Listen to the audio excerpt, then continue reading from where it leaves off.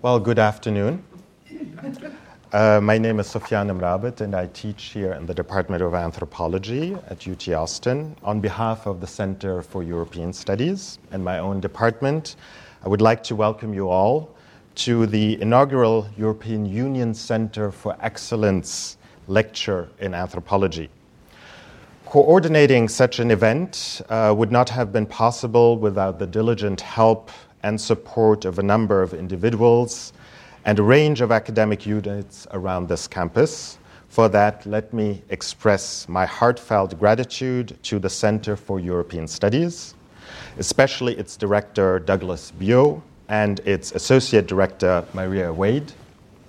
I would also want to acknowledge the invaluable assistance of Adriana Dingman in the anthropology department in taking care of all kinds of bookings and reservations, and the additional funding from the Department of French and Italian, the program in comparative literature, and the Center for Middle Eastern Studies.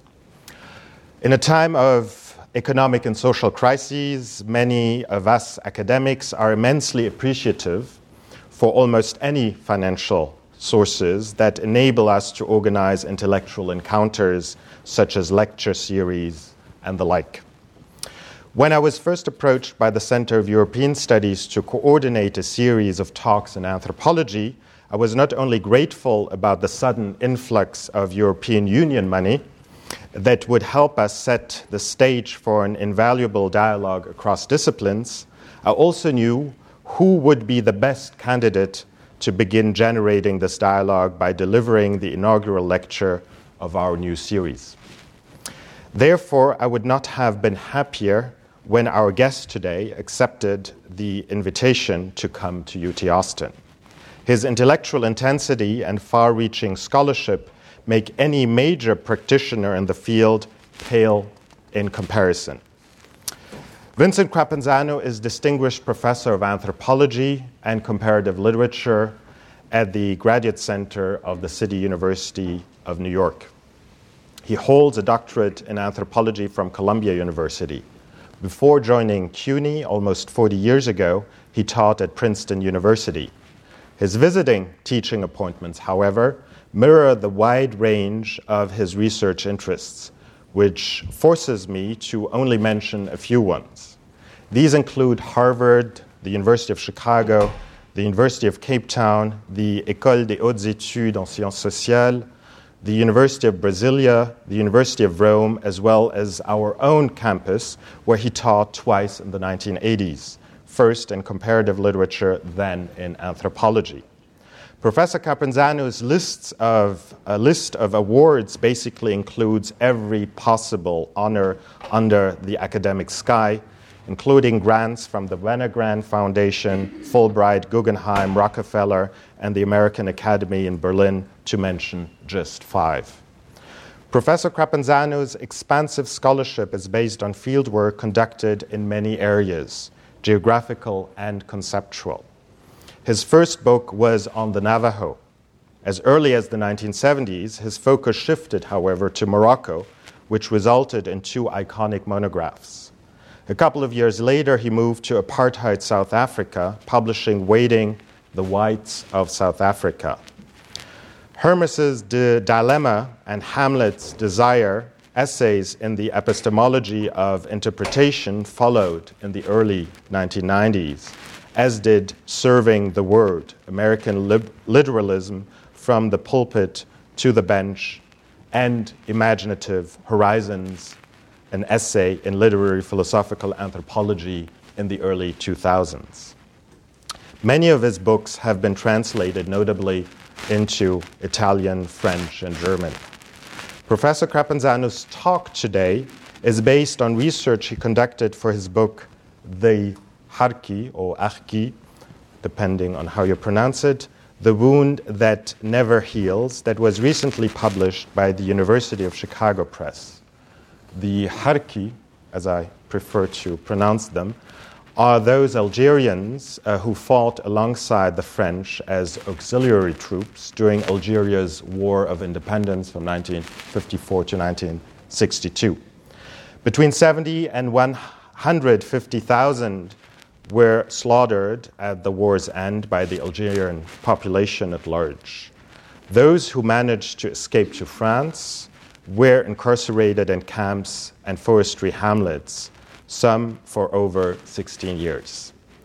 The title of today's talk is Double, Triple Entrapment, the Harki story.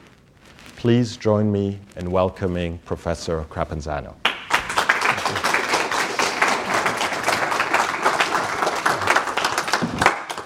Thank you, Sofian, and thank you for all of you and all of the people who have supported this for my camp. Remember their names, I'm really very honored to be here. I want to say one or two things about, and I talked before actually beginning.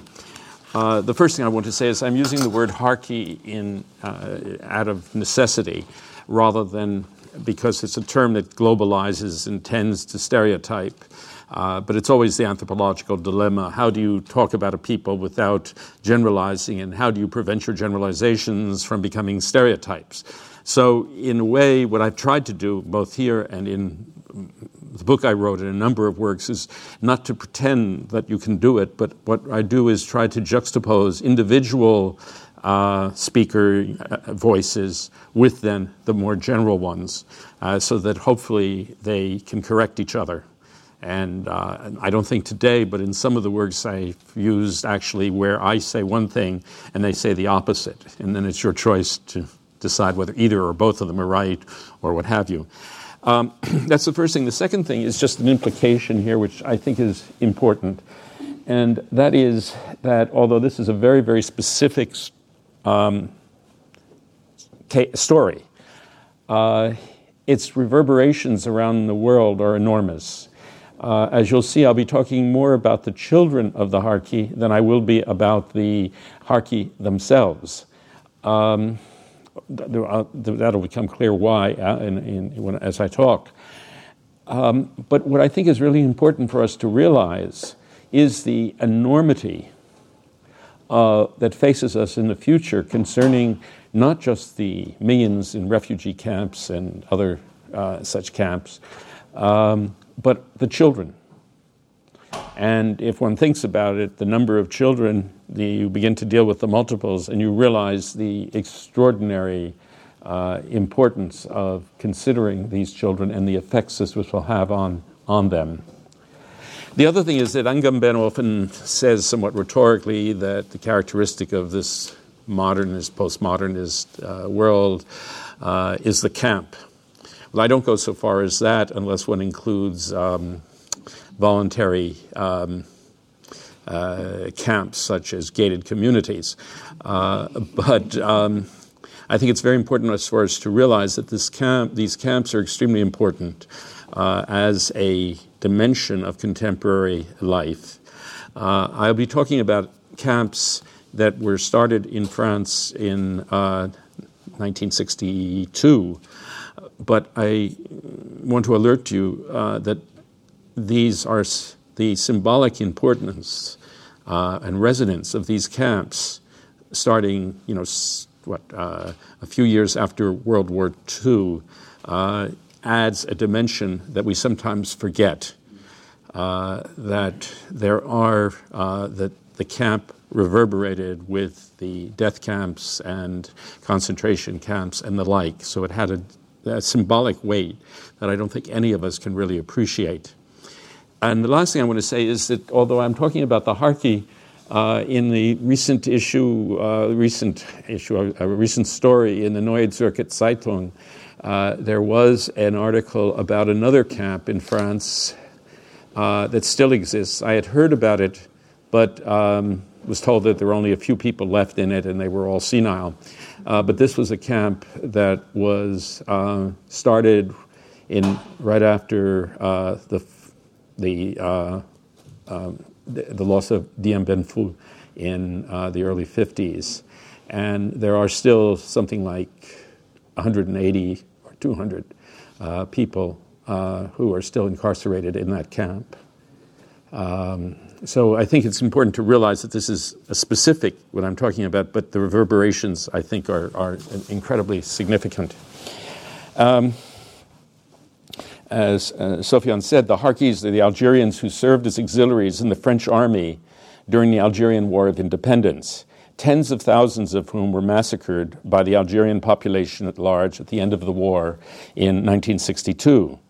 Those who finally managed to flee to France were incarcerated in camps, some for as long as 16 years. They have been called les oubliés de l'histoire, for until recently they had been ignored by scholars and the press and have lived for the most part in abject silence. The Harki story begins conventionally on what has come to be known as the Toussaint Rouge, All Saints' Day, November 1st, 1954, in the Orez Mountains in Kabylia, where the first Harki units were formed by the anthropologist and reserve officer Jean Servier after two French school teachers, Guy and Janine Monero, and a local caïd were attacked by Algerian independence fighters. And it ends in France in 1978 when the last of the forestry hamlets or camps was finally closed. Between 200 and 260,000 Algerians served in the French army during the, in one fashion or another, during the Algerian War of Independence. Strictly speaking, Harki, from the Arabic for movement, military movement, refers to those Algerian civilians of Arab and Berber descent who served on a contractual basis without the usual military benefits as auxiliary troops supplétifs for the French. But the term is often used today for any Algerian who served with the French military or police force. Although some of the Harkis sided with the French because they believed that Algeria would be better off under them than independent, or because they and their fathers had served in the French army, most of them, poor illiterate peasants, did so because they desperately needed what money they could earn in the impoverished, war-torn Algeria of the... Many of those I talked to joined the French in anger because they had suffered at the hands of the FLN, the militant and often brutal Front de Libération Nationale, which led Algeria to independence. Not only did the FLN requisition their food supplies, but to test their loyalty, it sometimes sent their recruits back to their villages to kill a neighbor or even a family member. Despite concerns about the Harkis' loyalty, the French actively recruited them, both because they knew the terrain and as auxiliaries were far less costly than army regulars. Despite the warning of likely bloodshed from the officers who had fought alongside the Harkis, the Gaullist government ordered their demobilization after the signing of the Treaty of Evian on March 18, 1962, and sent them unarmed back to their villages. The treaty offered them no real protection, and in the months surrounding its ratification on July 3, 1962, some 70,000 Harki, some claim up to 150,000, were tortured, mutilated, and killed by the Algerian population at large. I myself heard stories of Harkis whose throats were cut in front of their wives and children, and there have been reports of others who were impaled, roasted alive, and even forced to eat chunks of their own flesh. One Harki I interviewed was thrown, after being tortured, into a dry well where he was kept for 11 months, fed couscous mixed with sand and blood, when he was fed at all. He was never given a change of clothing, nor was the well cleaned and his excrement removed. Many deaths were instigated by the FLN. Many of these deaths were instigated by the FLN or the ALN, the military wing of the FLN, and by the so-called Martiens. Martien comes from the French Mars, for the month of March. Those Algerians who suddenly identified with the FLN in March 1962 when they realized that the FLN would come to power and wanted to prove their loyalty to that organization for reasons of self-interest. But other deaths seemed to arise without cause, in collective furor. A son of a Harki who was a child at the time described how the villagers tortured and decapitated former Harkis. He remembers one Harki in particular, and here I cite him. He was a sergeant, so it was necessary to kill him. There was no trial, no judgment. People had only to say, "Oh, that one did bad things." Then they would slice him up, cut pouches in his skin, boutonnières, they called them, of those they attacked, and filled them with salt. They did this in front of the villagers. We were just kids, but they made us leave school to watch and go around singing Vive l'Algérie.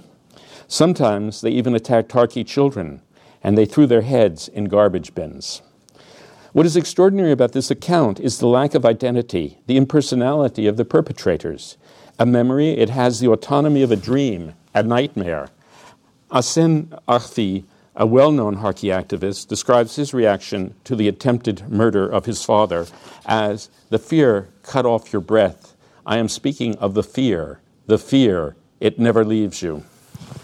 Such accounts were usually followed by detailed descriptions of night flights to the French garrison where the Harkis hoped to find shelter. They're waiting, uninformed, for transportation to France, and their passage to France, which is always treated in great detail. We were stuffed in the hole. We were in the hold, stuffed like cattle, Arfi told me. The women cried, scratched their faces, pulled their hair out. I remember my mother tied us, his brothers and sisters, together for fear of losing them. The men said nothing. My father never said a word. He was blocked by all that happened to him, unquote.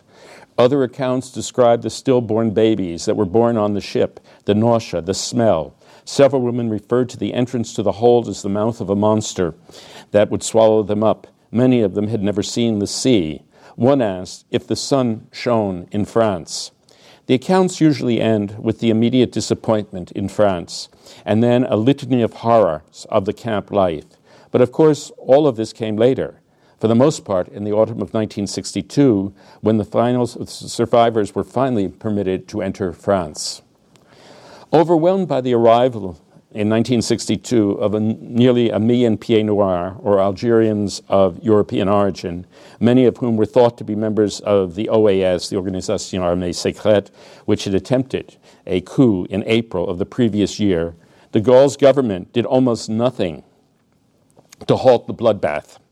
As little sympathy as de Gaulle had for the pieds noirs, he had even less for the Algerians themselves. On May 16, 1962, in a now famous telegram, Louis Joxe, de Gaulle's Minister of State for the Algerian Affairs, prohibited individual efforts to settle Harkis in France, as a number of officers under whom they had fought had tried to do. And after Joxe's order was confirmed by Roger Frey, the Minister of Interior, 55 Harki families who had tried to land in Marseille were sent back to Algeria, where, as the Harkis I talked to insisted, they were massacred. In June, the Army Ministry acknowledged that threats to the lives of 4,930 Harkis justified their settlement in France. I have no idea how they arrived at that particular number. Thanks to pressure from the press, despite the efforts of de Gaulle, Joxe, and the Army Minister Pierre Mesmer, 48,625 French Muslims arrived officially in France between June 23rd and September 28, 1962. It is likely that another 60,000 were able to get to France by 1967, some on their own, some through the effort of the International Red Cross, and other ways which we have no idea. In France, most of the Harkis were incarcerated in military camps, like Rivesaltes near Perpignan and Saint-Maurice-l'Ardoise near Avignon, forced to live in miserable conditions, subjected to abusive military discipline and constant humiliation, and offered, if any, the lowliest of jobs. The Harkis I talked to described their shock on arriving at the camps where they were herded about like cattle, had to live in close quarters, sometimes in the same tent with strangers, were permitted baths once a week for which they had to pay, and at some of the camps saw the pittance they received from the government swallowed up by corrupt administrators. They remember the cold winter winds that blew down their tents or the roofs of the barracks in which they were eventually housed, the poor schools in which their children seemed to be taught only discipline by untrained teachers, the continual, at times brutal fighting, the bouts of madness, the frequent suicides, and the rampant alcoholism in the camps. Above all, they remember being treated like prisoners by the very people they had risked their lives for. Our reward, they sometimes say with unforgettable bitterness. The barbed wire fences, the camp gates, and the watchtowers haunt their memories. They suggest an empty future, nowhere to go. 14,000 families were eventually moved into some 75 remote forestry villages scattered across southern France, where they worked in an enormous reforestation project. Though these villages and the camps were supposedly designed to integrate the Harkis into French society, they served to isolate them, to render us indivisible, the Harkis say. Those who could find work outside the camps and villages, often through personal contacts, the few that had them, left as soon as they could. Many of those who remained, some until the last of the hamlets was closed in 1978, suffered the pathologies associated with abjection.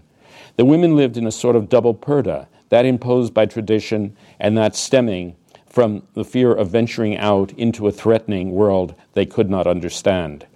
Children not only suffered discrimination at school, that is, when they were able to leave the camp schools, but they lived under their father's silent and an often violent regime. They understood neither why they were treated as they were, nor were they told what their fathers had done or why. Yet despite their parents' silence, the children came to know, if only by indirection, the Harki story, and experienced at a step removed their parents' ambivalence. Educated, they became their parents' cultural brokers.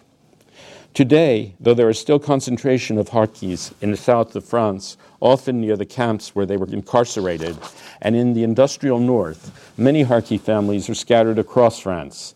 They form what the anthropologist Francesca Capoletto has called a mnemonic community, one that is connected by memories of shared experience rather than by locale. They, and to a lesser extent their children and grandchildren, who retain their Harki identity, have remained a population apart.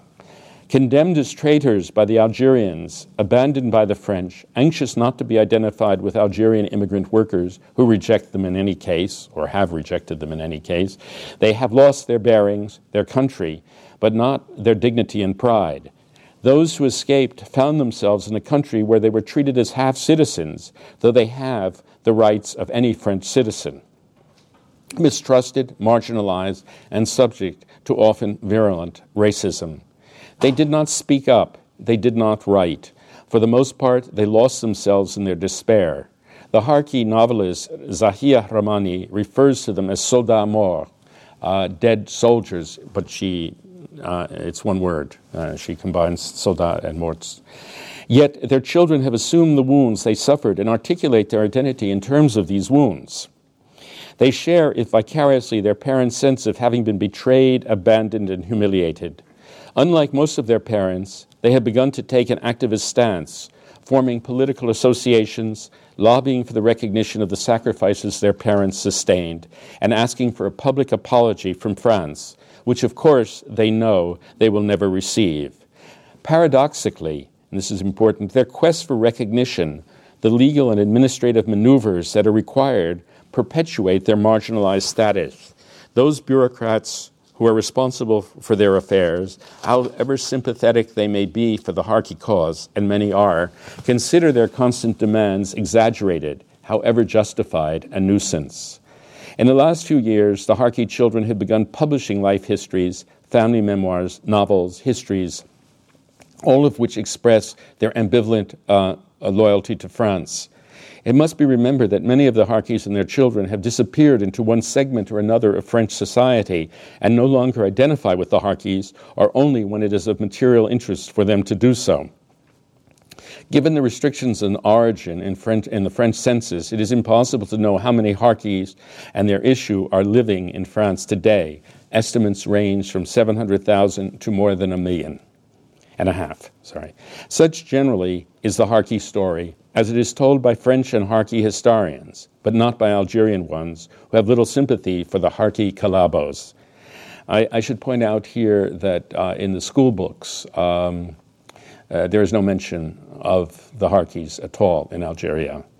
They are mentioned by the politicians and are often used to justify particular positions that Bouteflika and other of the leaders use, blaming the Harkis for all sorts of things which the Harkis could not possibly be responsible for. There is, however, a vibrant debates going on the net and various blogs written by, as far as one can tell, always you never know who's writing them, but by Algerians who really do debate this and think the whole thing should be that they have to be recognized and so on. And There are others who, of course, condemn this position. But among the younger generation, it's very, very clear that there is a change in sympathy. And indeed, among the Harkis themselves, in the last few years, they are beginning to relate to other French Algerian immigrants, workers in France. So they're beginning to see that they do share certain commonalities, which in the past, such thoughts were not permissible.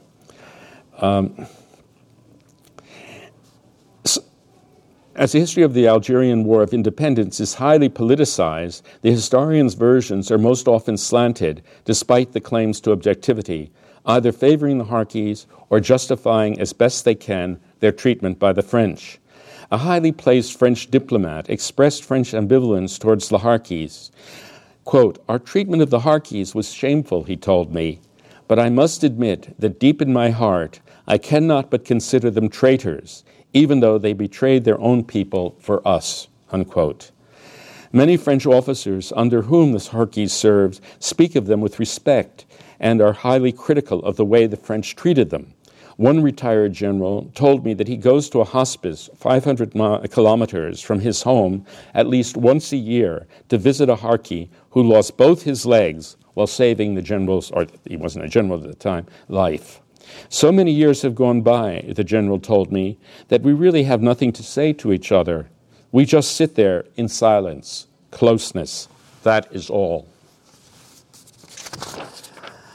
Theoretically, and I just put a minor theoretical interlude here, I am concerned with the way in which occasions that have not yet been articulated as events become events in socially resonant narratives, and as such come to represent originary occasions. The narratives themselves have, of course, their own histories, which inevitably depart, at times dramatically, from the originary occasions. Put another way, occasions converted into events become icons of themselves that figure rhetorically, politically, in the construction, rationalization, and evaluation of one picture or another of the world, society, and self. Paradoxically, as the rhetorically manipulated iconic events depart, in quotes, further and further from the originary occasions, they reaffirm those occasions in a counter-movement that negates or at least masks their transformation. The occasions must remain, quote, the same, unquote, if the iconic events are not to lose their rhetorical, their political effectiveness.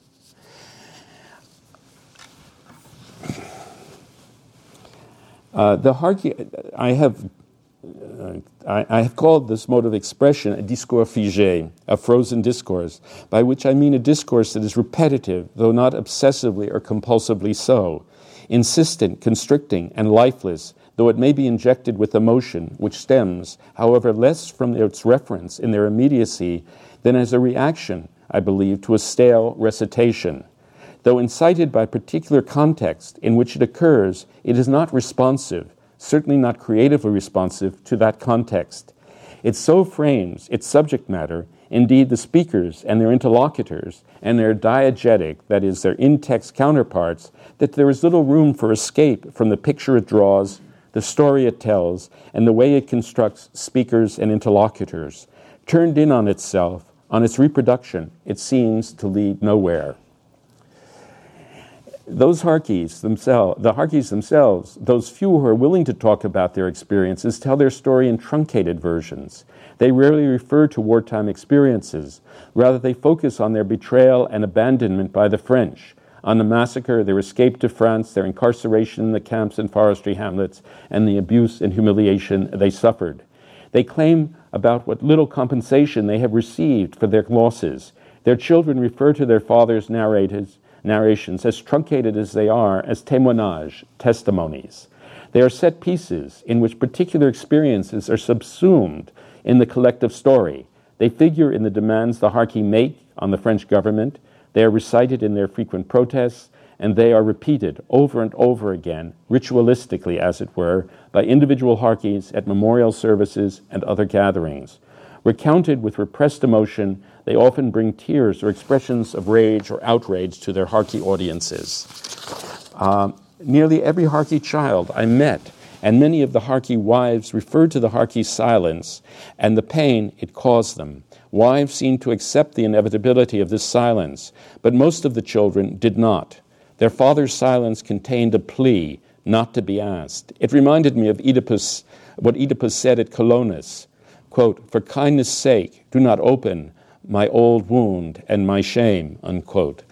And yet that plea, that silence, proclaimed the possibility of an answer. Many children could not live easily with the mystery that lay behind it. They were caught in a paradox. As sabr, silence before hardship, a kind of stoicism, is an important masculine value in Algerian society. They had to respect their father's silence as they were wounded by it. Many of the imaginative possibilities that silence suggested were no doubt intolerable and immediately repressed. None of the children ever told me that they wondered if their father had been a torturer or had betrayed members of the family. Still, I believe, imaginative possibilities left their trace. Given the Harkis' emasculation, I sometimes felt that their silence might well be the last token of their masculinity, a potentially devastating legacy. I'll focus the rest of my talk on the Harki children, specifically on those children, both men and women, now middle-aged, who spent their childhood in the camps and forestry hamlets. They are sometimes called the hinge generation. With rare exceptions, they all stress, as I have noted, their father's silence about their war experiences. They cast their fathers as victims, broken men, devalued, dishonored, emasculated, lost in themselves. They remember them sitting alone or in groups, leaning against a tree or wall, ruminating. Some speak of their father's depression, their drinking, their drunken rages, which were usually directed against them and their mothers. They were often beaten. Rarely did they want me to meet their fathers. They won't talk to you. They didn't talk to us, they said bitterly. They're old. Why bother them? Why bring up a painful past? Those who did introduce me to their parents, and some did, tended to be very protective. They would urge their fathers to repeat what seemed to me set narratives, fragmentary reminiscences with little narrative elaboration and even less introspection. Seldom did they say, "I remember," and go on to recount something that had happened to them in particular. They tended to dwell less on what they had experienced in Algeria and more on their abandonment and incarceration. It was as though they expected less from the Algerians than from the French. Still, they expressed their loyalty to France. Those who had them proudly showed me the citations and medals they had been awarded. I became, a long story about why I became interested in the Harki, but I do recall at one point reading a novel was written by a Harki author. It was an odd novel because it was written in the style of an adolescent boy's war story book. But the story really had to do with one of the French ministers. Actually, I think they were referring indirectly to Mesmer, who had moved to the countryside and was writing his memoirs. And the Harki, this one lone Harki, decided to take over the house and keep the cabinet minister as a hostage. In the end, and it is interesting, the relationship between the two of them, but that's beside the point here. In the end, the CRS, the French security police, invaded the house and they killed the Harki. And they discovered, according to in the novel, that in his knapsack was the flag of France. And I think that perhaps expresses a kind of ambivalence that was characteristic in less dramatic forms, their experiences. When I ask Harki fathers why did they not want to talk about the past or why had they not talked to their children about it, they almost invariably said, "Why bother? The past is the past. It was written." By written, they meant it was in God's hands. And then they would add protectively, "Why should we burden our children with what we went through?"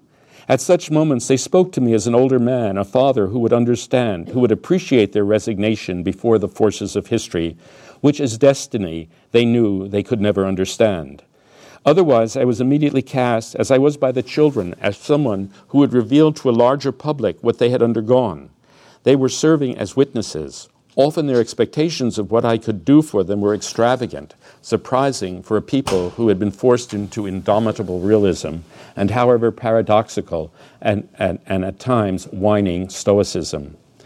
Like their fathers' deadened and deadening stories, the Harki children were also consumed by their story. But unlike their fathers' narratives, they were not all-consuming. They were a story apart. It was a monologue that, once triggered, was oblivious to contextual convention and constraint. A Harki son was stopped by the police for a drunken driving. He refused to take a breath test and locked himself in his car. When the police finally forced him out, he started fighting with them, claiming they had no respect for the Harkis, and went on, at least he tried to go on, to tell them how his grandfather, who was rotting away in a former forestry hamlet, had sacrificed himself for France. Another was refused a subsidized apartment, which was then given to an immigrant worker. He told me and a friend of his at Pied Noir, who supported the Harki cause, that he had been refused the apartment because he was a Harki, and went on to tell us, that is, until we stopped him, how the Harki had been betrayed by the French. His story, a set recitation, had little to do with his complaint. In fact, we discovered, when he had calmed down, that he had been refused the apartment because he and his wife's earnings exceeded the limit for the subsidy. In my experience, there's a marked difference between the narratives told by men and women of the children's generation. Both express outrage, both keen their mistreatment, how they have been dishonored, how they have suffered from racial prejudice, how the government has done little for them, and how the government has done more for immigrant laborers from North Africa, how the French would prefer if they disappeared. We are their bad conscience, they often say, not without a show of contorted pride. Almost always, sometimes in the interviews, they assert their loyalty to France. For the most part, they vote for the right, but not the extreme right. At least in the South, they dissociate themselves from the Islamists. Most of them are often nominally Muslim, though many of their aged fathers now spend much of their time in the local mosques, if there should happen to be any nearby. They seem to take solace in figuring their story, that is the parents, in the great sweep of history that they do not understand and know they will never understand. Such is the way of Allah. Their children, however, who do not share their father's sense of transcending drama that defies understanding, find themselves cast in a world in which destiny has given way to chance and luck. They have only their story, frozen as it is, the wound it depicts and perpetuates that binds them together for the moment. They know, despite themselves, that with time, that story, those wounds, will become at best a footnote in history. For the most part, the men's stories are less personal, less developed, less emotional, more fragmentary, legalistic, and political than those of the women. They are centered on the Harki cause. The men take pleasure in their bureaucratic manipulations and political machinations. Each success, however trivial, is a conquest. They spoke to me in monotone, soberly, avoiding painful memories. When they did speak of such memories, they did not center them on their families, on the shame of their fathers, as much as they did as on life in the camp, schools, and reformatories. They spoke of being seated apart in school, of arbitrary punishments, and of being beaten by their teachers. In a way, they were emulating their father's style, but coupled with French discretion. At least among the more educated, they punctuated their observations with summary moral conclusions so cultivated in French schools. With the exception of those few who had had psychotherapy, they were not particularly introspective. When some event, less often my probing, drew them out of themselves, they experienced so deep a wound, so intense an emotional outbreak, that they seemed on the verge of losing control. Belkacem, a builder in his late 40s, an activist, took me to the abandoned forestry hamlet in the Montagne Noire, north of Carcassonne, where along with his mother and sisters he had spent his childhood. About 7 kilometers from the nearest village, with a population of a couple hundred, it was certainly the most isolated place I had ever been in France, and I know France quite well. And when they sent us here, they claimed it was to integrate us into French society, Belkacem told me bitterly as we approached the hamlet. It consisted of stone huts that reminded me of pigsties, above which stood a robin's egg blue block house where the commandant and his wife had lived. They were notorious for their abusive discipline and their robbing the Harkis of what little they earned. It's now the commandant's hunting lodge, Belkacem observed cynically. When they shut the camp down, he was able to buy it for 6,000 francs. With the exception of a couple German hippie squatters, the village was deserted.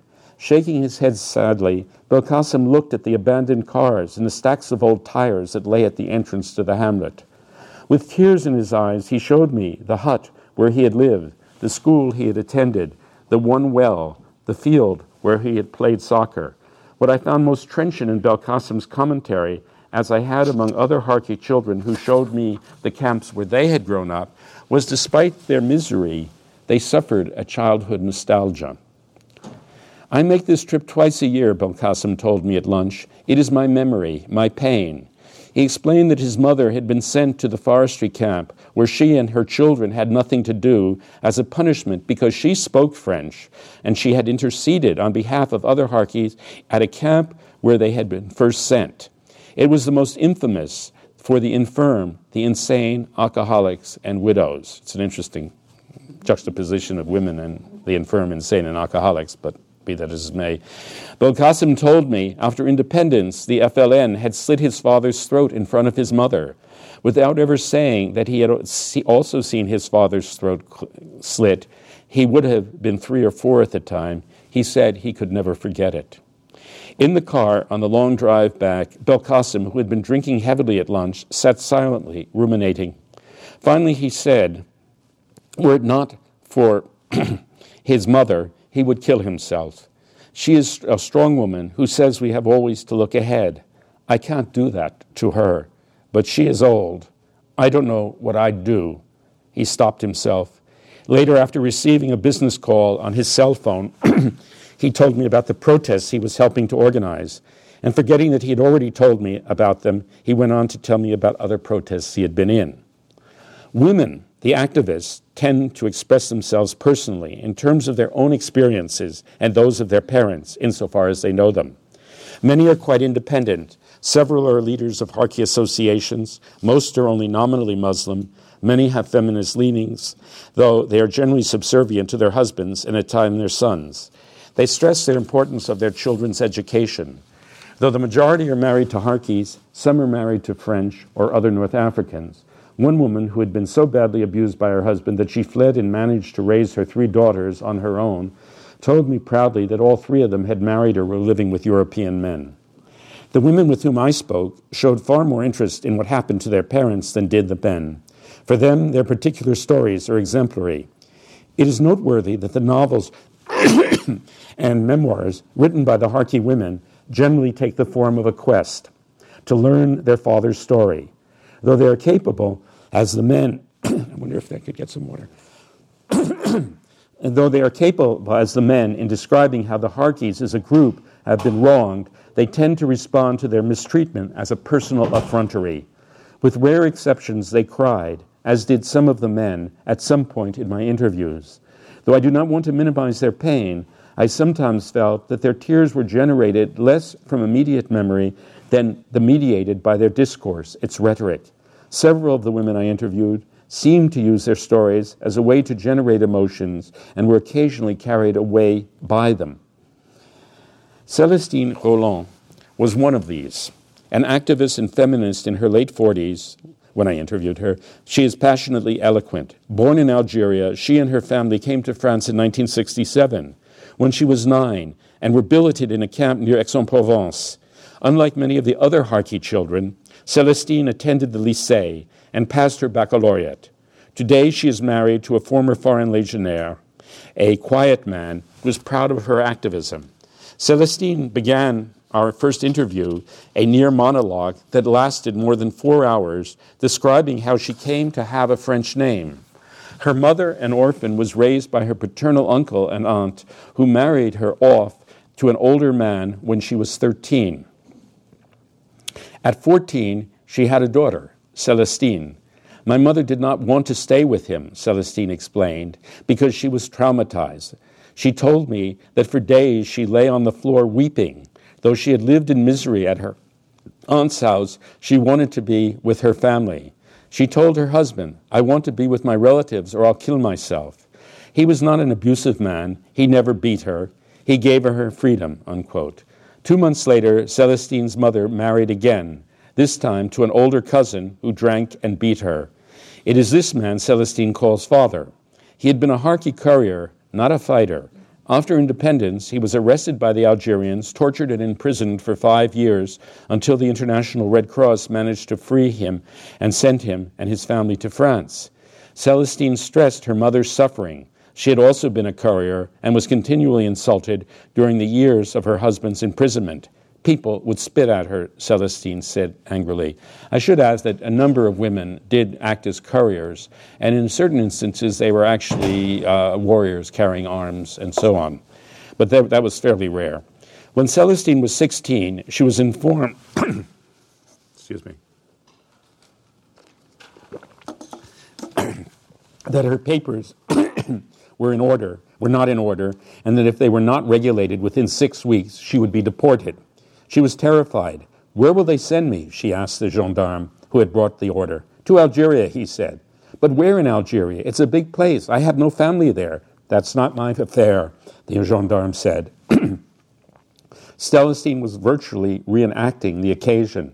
And then, dramatically, she switched emotional registers as she went on mechanically to describe in excessive detail the bureaucratic entanglement she found herself in. It turned out that when her stepfather came to France, he neglected to include her among his children. Thus, as she bore a name, the name of her real father, she had no legal status as a Harki child. She cried as she told me this. She was panicked. Her family was panicked. The arrival of gendarmes always terrifies us, she said. Finally, a camp administrator and his wife intervened and arranged for her naturalization. I thought I was already French, but they had to make me French again. What I was to begin with. And this, by the way, is a stock complaint by almost every Harki story.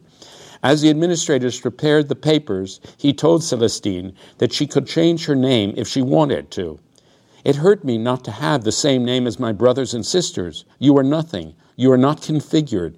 You are not part of the family. You have no bonds, no attache. A little girl, you don't know who you are. Celestine was despairing and quickly changed the direction of her story, announcing that she didn't know who had paid for her naturalization. Calm again, Celestine went on. I revolted. Why me? I should have the same name as my father. I suffered enormously from the difference. My father had made it clear from the time I was 2 or 3 that he didn't want me to call him father. Still, I wanted to be accepted, to be treated as family. I said, yes, I'll change my name. I'll change my name because I'm no one's daughter. I want to be someone. Celestine took the most French name she could think of. After all, I'm in France. It's my land, ma terre. I could sense her anguished, embarrassed ambivalence. Though a Harki activist, she had chosen a French name. As she tells it, voluntarily, unlike many Harki children who were forced to take French names. I don't want to reduce Celestine's pain or Belkacem's or that of any other Harki to mere rhetoric, though, as I have argued elsewhere, pain is perhaps the strongest indexical, for it unquestionably determines the context in which it occurs, or evokes as painful and thereby prescribes a certain etiquette. Certainly the Harkis use their pain to elicit sympathy, but this pain serves also as a ground for political action, dramatically for protests. While such protests may serve to alleviate some of the pain, converting, as it were, personal rage into social outrage, it also serves to intensify that pain and the rage with which it is associated. Put, no doubt, too simply, the wounds the Harkis suffered and passed on to their children are supported, if not encouraged, by the political action that seeks relief from that pain. Having said this, I now want to discuss the wound. And by the way, I use wound instead of trauma throughout the book. Occasionally I'll use trauma if one of the people I talk to used it, because I want to avoid the psychology and the pseudo-psychology, the ethno-psychology of trauma that seems to be aired continually within the United States. I want to discuss the wound and its unwitting legacy to the progeny of the wounded. I begin with several quotations from Rahmani's extraordinary novel, Mose, which recounts poetically her quest to come to terms with her father's death. A veteran of World War II, a Harki, a man who would not talk, Mose committed suicide after attending an armistice ceremony. Rahmani writes, Mose had died before his death. His tears, there his death that groans, standing the night, outdoors, inside, alone or with us, an ailment, an affection of tears, a death that endures. He was only this outburst without voice, a groan like the deaf with an open mouth. The unsustainable look, this extreme figure of guilt, I want to rid myself of it. I don't, however, want to render it innocent. What can one do with this error, that which I bear, which is not mine, and which I cannot forgive? How to escape alone a shouldered guilt? The life given in the cradle, Moses' error, I have to say, is my flesh and my custom. Impassioned, Ramani captures the expressive silence of the Harki and its seemingly inescapable effect on their children. She is one of the few Harki children who admits the tortured complexity, the ressentiment in their relationship with their fathers. It is the effect of what I have called elsewhere the dead but alive father, the soldat mort, one who exhibits in silence and rage the effects of his wounds, the dead but alive father who through his silence, his enraged silence, cannot reveal the nature of those wounds. Wounded, the father, however knotted by conflicting and intolerable experiences, knows at some level what those experiences were. He can regret, he can justify, he can self-righteously blame the French or indeed the Algerians for what they have done to him. How overwhelmed by what Flaubert calls the dark immensity of history and others simply destiny, he has to assume some responsibility. But the children can take no responsibility for what they inherited from the cradle on. They are doubly wounded. They bear the stigmata of their father's fatal act and the pains they themselves have suffered in consequence. They have also experienced the effects of their father's wounds, a silent but emotional transfer, without knowing what they were.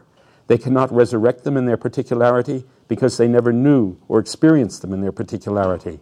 They cannot even repress them in their particularity, though no doubt some of their effects.